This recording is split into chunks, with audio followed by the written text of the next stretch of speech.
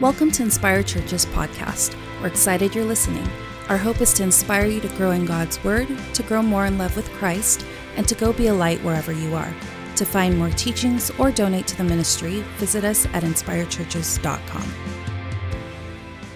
We're going to start in John's book. John is wanting to make sure that people understand who Jesus is, that Jesus is in fact the Word of God, that he in fact is God. And so he starts his book in John chapter 1, verse 1, saying this: "In the beginning was the Word, and the Word was with God, the Word was God. He was with God in the beginning. Through him all things were made. Without him was nothing made that has been made."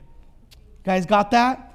And then what I'm going to do is I'm actually going to go for a second verse, and I know we don't normally do this, but in light of today's topic, check out Psalms 111, verse 2. Look what the psalmist says. He says this: "Great are the works of the Lord. They are studied by all who delight in him."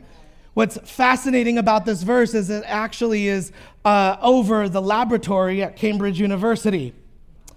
There's a story about Sherlock Holmes that goes like this. Sherlock Holmes and Watson went camping, and they had fallen asleep, and in the middle of the night, Sherlock felt a little chill.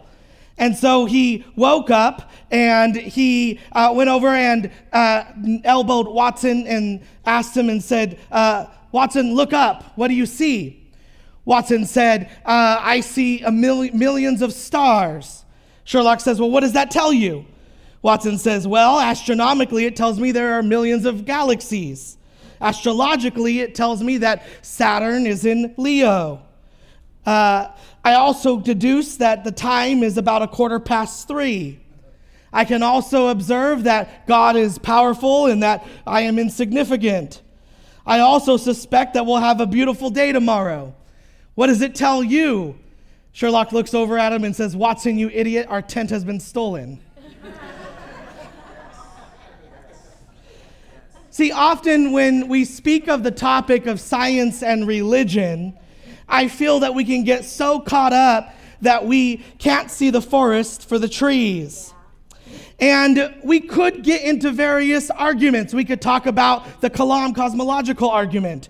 We could talk about the fine-tuning of the universe, or how something came from nothing. We could begin to talk about evolution, or even the design argument. But I think the question that is being posed to culture today, and has been for quite some time, is this. You can write it down. Can science and faith coexist? Can science and faith coexist? And really this argument goes different ways. It's been said by different people and structured in different ways, but look at the screen. This is how I'm going to structure it today. Usually it's posed in this way. You can either choose science or faith, but you can't choose both. You can either choose science or faith, but you can't choose both. Now, bear with me today for this sermon, if you want to call it that. It might be a little bit more of a lecture. We'll see how this goes. But we have scores of people who are wrestling with this fact. Do I choose science or do I choose my faith? And so this morning, I want to dispel the myth, and I want to start off by really showing you two people. If I could draw your attention to the screen, you'll see these pictures here. First is Peter Higgs. And he's famous for the Higgs boson, which I know most of you are probably familiar with. The other gentleman is H.T.S. Wilton. He helped split the atom. Both of these men are scientists. Both of these men have won Nobel Prizes in physics. One of these men is an atheist, and the other a Christian.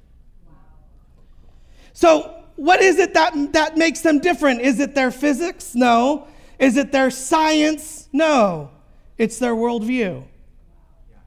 And so the real question is not, is science and faith at odds? The real question is, are their worldviews at odds? Because they are both brilliant scientists. They have both reached the top of their fields.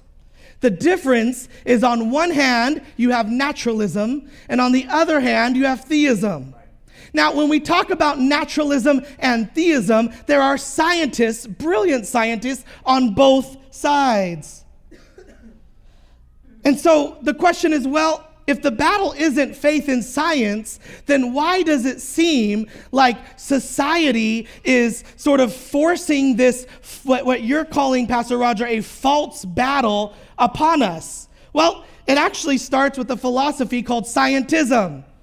Science and scientism are two different things. See, what scientism basically says is that science is the only way to truth.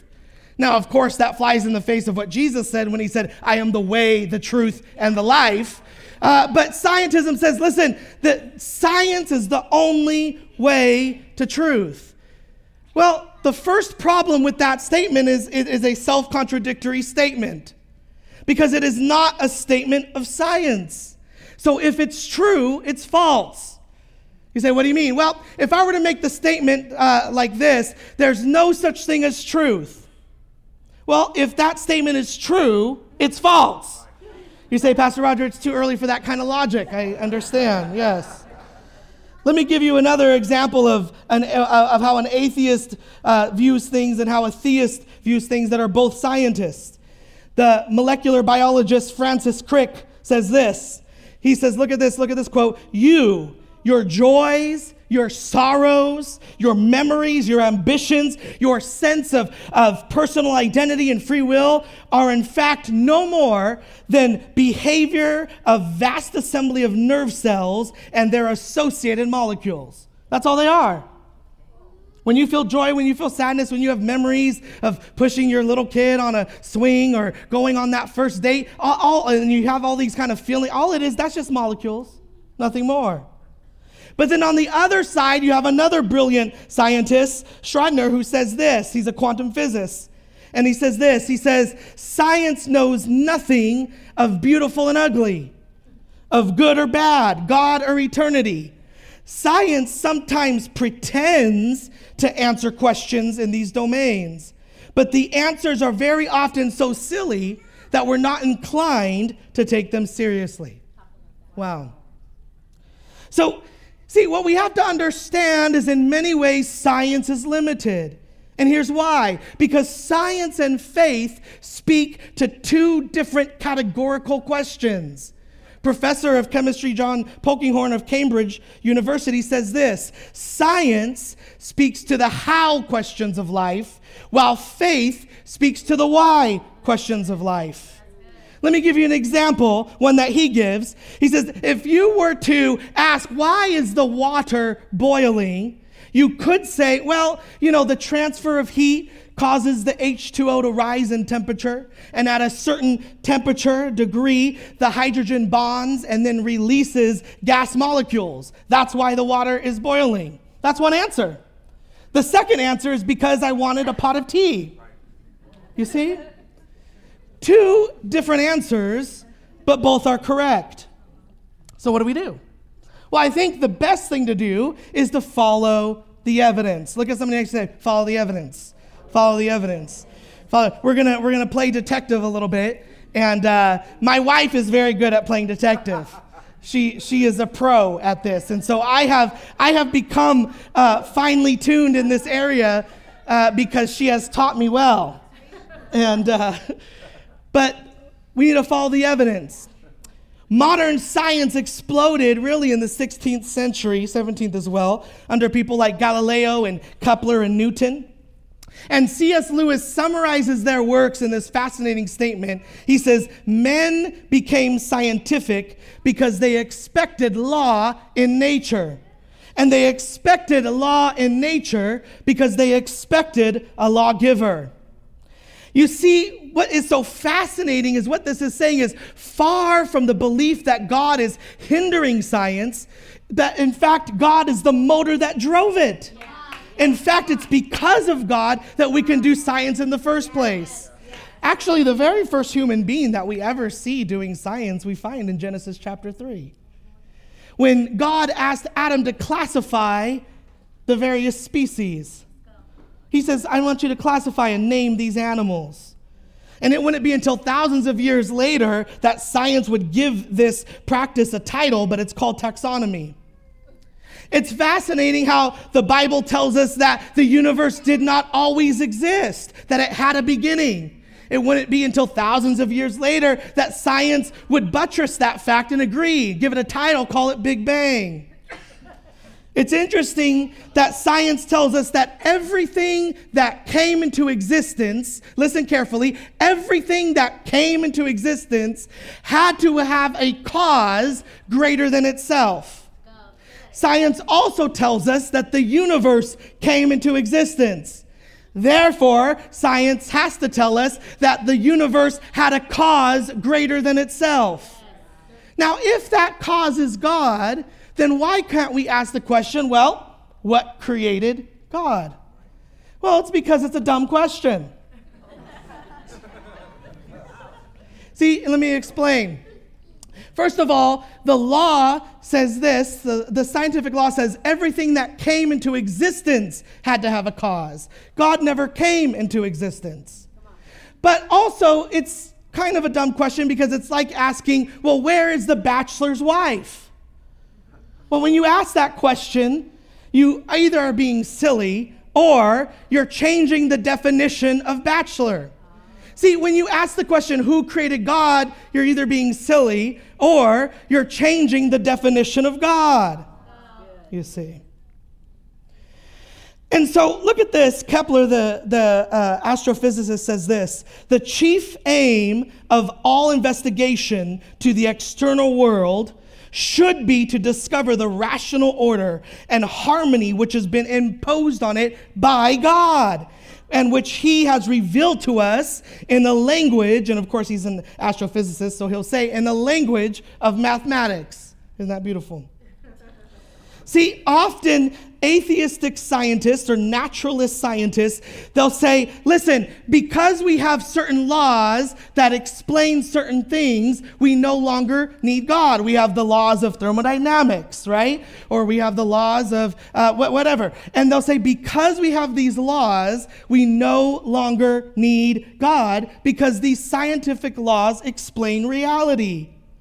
Well, let's take Isaac Newton's law of gravity. Isaac Newton said, listen, here's the law of gravity. And Isaac Newton said, this will tell you what gravity does. But Isaac Newton says, but I have no theory of what gravity actually is. Did you know that we actually have no idea what gravity is? We can tell you what it does, but we can't explain what it is. In fact, the philosopher of mathematics, Wittgenstein, says this: the laws of nature describe the universe. They describe regularities, but they explain nothing. Interesting. See, both faith and science coupled together complement each other and bring about a greater understanding. In fact, Professor John Lennox of Pure Mathematics of Oxford University, who I have actually had the privilege of taking a course under, says this: God no more conflicts with science as an explanation of the universe than Henry Ford conflicts with the laws of internal combustion engine as an explanation for the motor car. See, when they tell you, listen, you have to choose God or science, you have to choose faith or science, that's like them saying you either have to choose Henry Ford or the laws of internal combustion to explain the motor car. Well, of course not. You can believe in both, can't you? And the reason scientism does this is because scientism has a false understanding and definition of faith. See, scientism will define faith as this: that faith is believing where there is no evidence. That's how they define faith. Faith is believing where there is no evidence. But see, that's not how the Bible describes faith. In fact, faith is a response to evidence, not a rejoicing of the absence of it, right? For instance, if we were to get onto an airplane And the airplane, looks a little banged up and kind of looks kind of bad. And we're like, what in the world kind of airplane is this? And you would ask me, well, how did this airplane, who built this thing, And if I were to tell you, well, what happened was a tornado went through a junkyard. And when the tornado was over, all of a sudden this plane was just put together, somehow. And you were to kind of look at me and I were to say, well, let's get on board. No, of course you wouldn't get on, right? Of course not. The whole reason that you sit on the chairs that you're sitting on is because you have faith that it will hold you up. Why do you have that kind of faith? Because of evidence, thank you. Right? Because you've sat in chairs before. And so you assume that it will. It's very interesting. Faith is not rejoicing in the absence of evidence, but it's a response to the evidence that's been given. In a few moments, we're about to partake of Holy Communion. And here we have bread and we have wine. And what's fascinating about both of those is Jesus did a miracle with both of them. With bread, he took 2 loaves and fed over 5,000 people. With wine, remember, he was at the wedding in Canaan and they ran out. And so Jesus went and turned water and took its molecular structure and changed it and made it into wine. Remember that? You say, well, wait a minute. How are we supposed to really believe that? We don't see that today. We don't see Jesus coming as a person form in front of us in flesh and turning water into wine. Some of us might wish that we did see that more often, right? We don't see him, taking our McDonald's and multiplying it. Instead of having 1 Big Mac, we now have 10, even though that'd be dope, right? And so we're like, but wait a minute, are we really supposed to believe that? Come on. And here's the reality is, notice how we know that those are miracles. The reason we know that those are miracles are because of the scientific regularities that we already have in place. The reason we know that a specific scientific law has been broken in a particular place is because we have the scientific law. Right. And so what we see is we have these natural orders, and so when the supernatural comes into place, we can recognize that it's supernatural. Right? Wouldn't it be supernatural if I just began to levitate and float all over this place, all over you, and you were to, be like, what's going on, and you were to test it out, no strings attached? That'd be powerful. You see how big I am?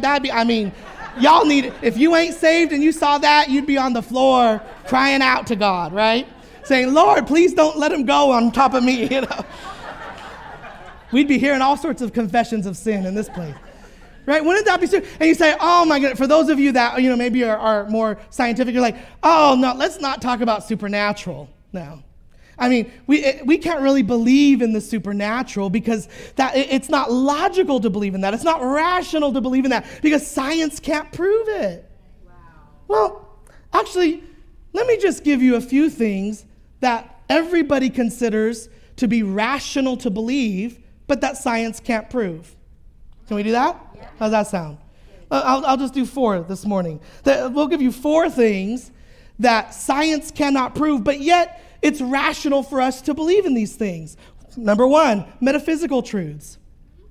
Metaphysical truths like there are other minds besides our own. Or that the past wasn't created just 5 minutes ago with the appearance of age and memory.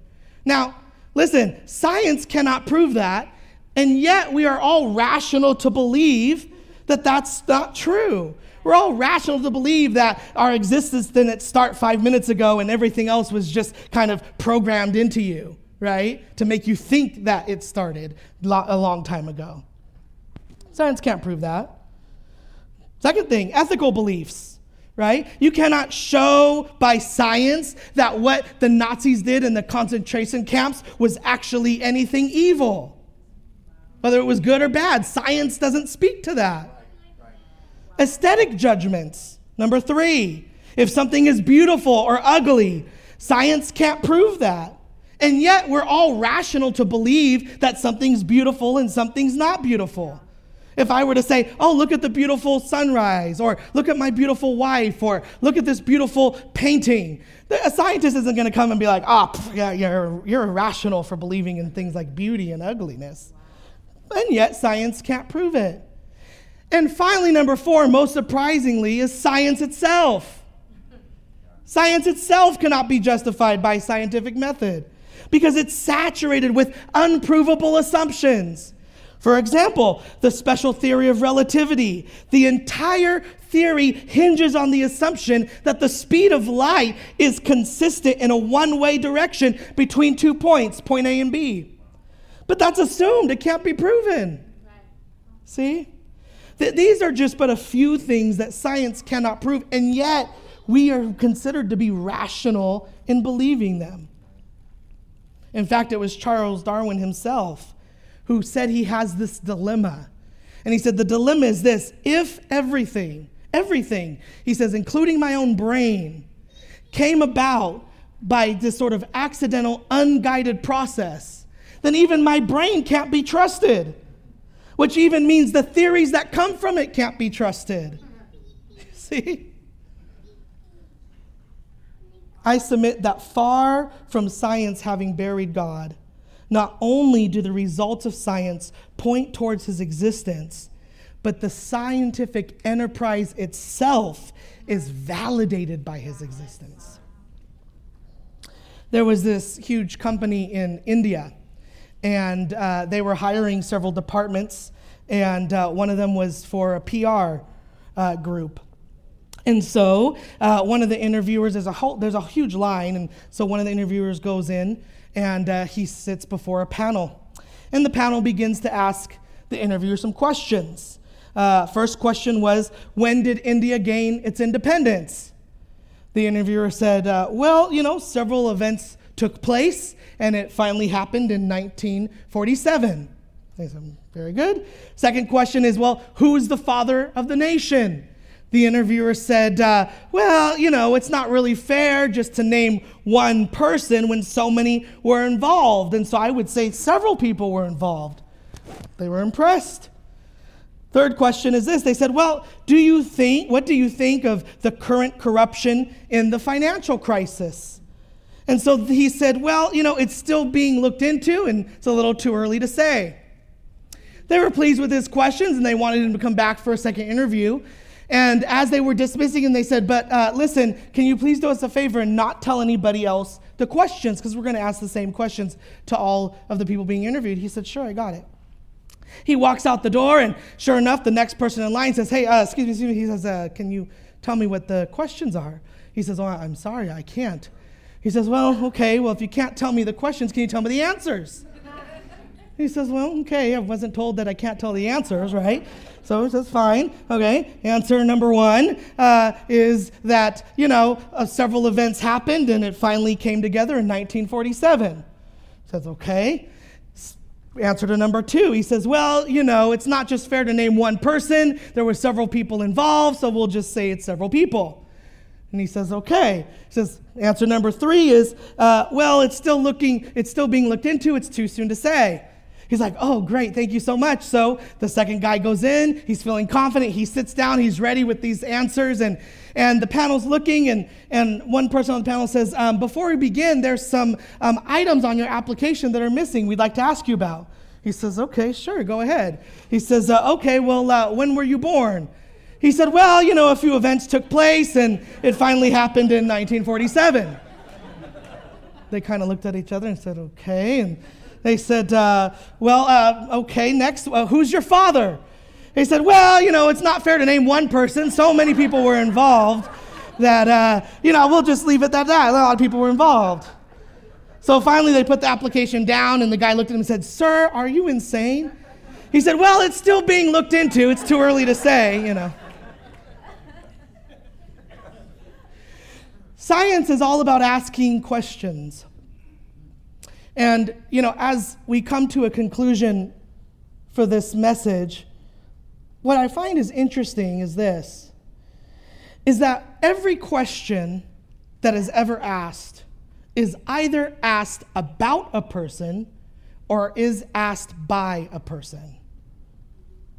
Every question. Any question that's ever asked is either asked about a person or by a person. What does that tell us?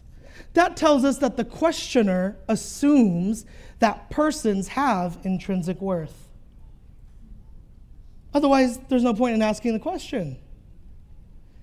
That persons have intrinsic worth. And the problem with that is that assumption cannot be made with random evolutionary processes. In fact, the more that you begin to study and look into the inner workings and the intelligence that is within the universe, the more you are faced with the awe and the wonder of the mind that was behind it. The more you look into the structures and the informational data of things like DNA, right?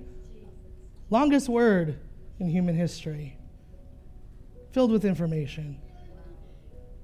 But the more that you are in awe by the mind behind it, because wherever you see intelligence, then there has to be a mind there, you see. In fact, when you look into the universe and study it, what you'll find is both the ugliness of the fall of man and the love and the beauty of Christ. The ugliness of the fall of man and the beauty of Christ's love. And actually, that all comes together in this massive way on Christ's cross at Calvary. Because when you look at the cross, you see the ugliness that Christ takes on. But you also see the beauty that he gives. The beauty he gives. In fact, in Psalm chapter 90, verse 17, it actually says that the beauty of the Lord is put on you. The beauty of the Lord is put on you. It's put on me. It's put on us. You see, when we go before Jesus Christ and our clothes are stained, he doesn't tell you go and wash it yourself and try to get the stains out. No, he knows that's just dead doing. But instead he says, here, have mine. Wear mine. Because that's just deadly doing. In fact, there's a song that goes like this: lay your deadly doing down at Jesus' feet. Stand in him alone, gloriously complete. The more you see the beauty of what Jesus Christ did for you, the more you realize that you don't have to prove yourself because you are in him. And all of the things that you're trying to strive for in this life, strive for in marriage, or strive for in career, or strive for in notoriety, or strive for in satisfaction, or strive for in sexuality, or strive for in identity, strive for in trying to make a difference, or in whatever it is that you're going for, all of a sudden those things, they're important, but they all of a sudden don't become as important. They aren't as important. Because you're satisfied in him. Wow. In the billions of galaxies and the stars that cry out his name. And you look and all of creation is praising him. And so will I. And so will I. The more you're satisfied on him, the more the beauty of him rests on you. The more the beauty rests on you. You see, friends, the real battle isn't a scientific battle. The real battle isn't an evidential battle. The real battle is a moral battle. The real battle is the desire that we all have to try to be our own saviors. And the reality is we can't. We can't. You've tried. How many times have you tried? Only to fail, only to feel empty, only to feel like there's still something that's not quite right, only to feel failure or sadness or depression, only to feel like, man, I have to start all over again, only to take that sense of, man, I try and I just can't do it. That's what Jesus is here to do. That's what Jesus has done in the beauty of this universe that he created. He stepped down on this speck of dust to die for you and for me. Lord, this morning we have really looked into the reality that on both sides of naturalism and theism, God, there are brilliant minds behind it. And so what's the answer, God? What's the answer? Lord, we can be rational and logical and hold on to our faith because our faith is built on evidence. And Heavenly Father, that once we begin to really step and look into the very fact that this universe has been designed, there's intelligence behind it that is just mind-boggling and awestruck and hypnotizing even because of the beauty of it. And it all points to you. And so I pray, Heavenly Father, that in this moment, for the rest of our time here, that we will just be creatures that respond to our Creator. Heavenly Father, the galaxies cry out to you, and so will I. The stars praise you, and so will I. We love you, Lord, in Jesus' name. Thank you for joining us for this week's Inspire Churches podcast. Don't forget to share or subscribe to join us every Sunday. You can keep up with Inspire Churches through Instagram at Inspire Churches or on Facebook at facebook.com/Inspire Churches. To support the ministry, you can click on the link in the description or visit us at inspirechurches.com for more information.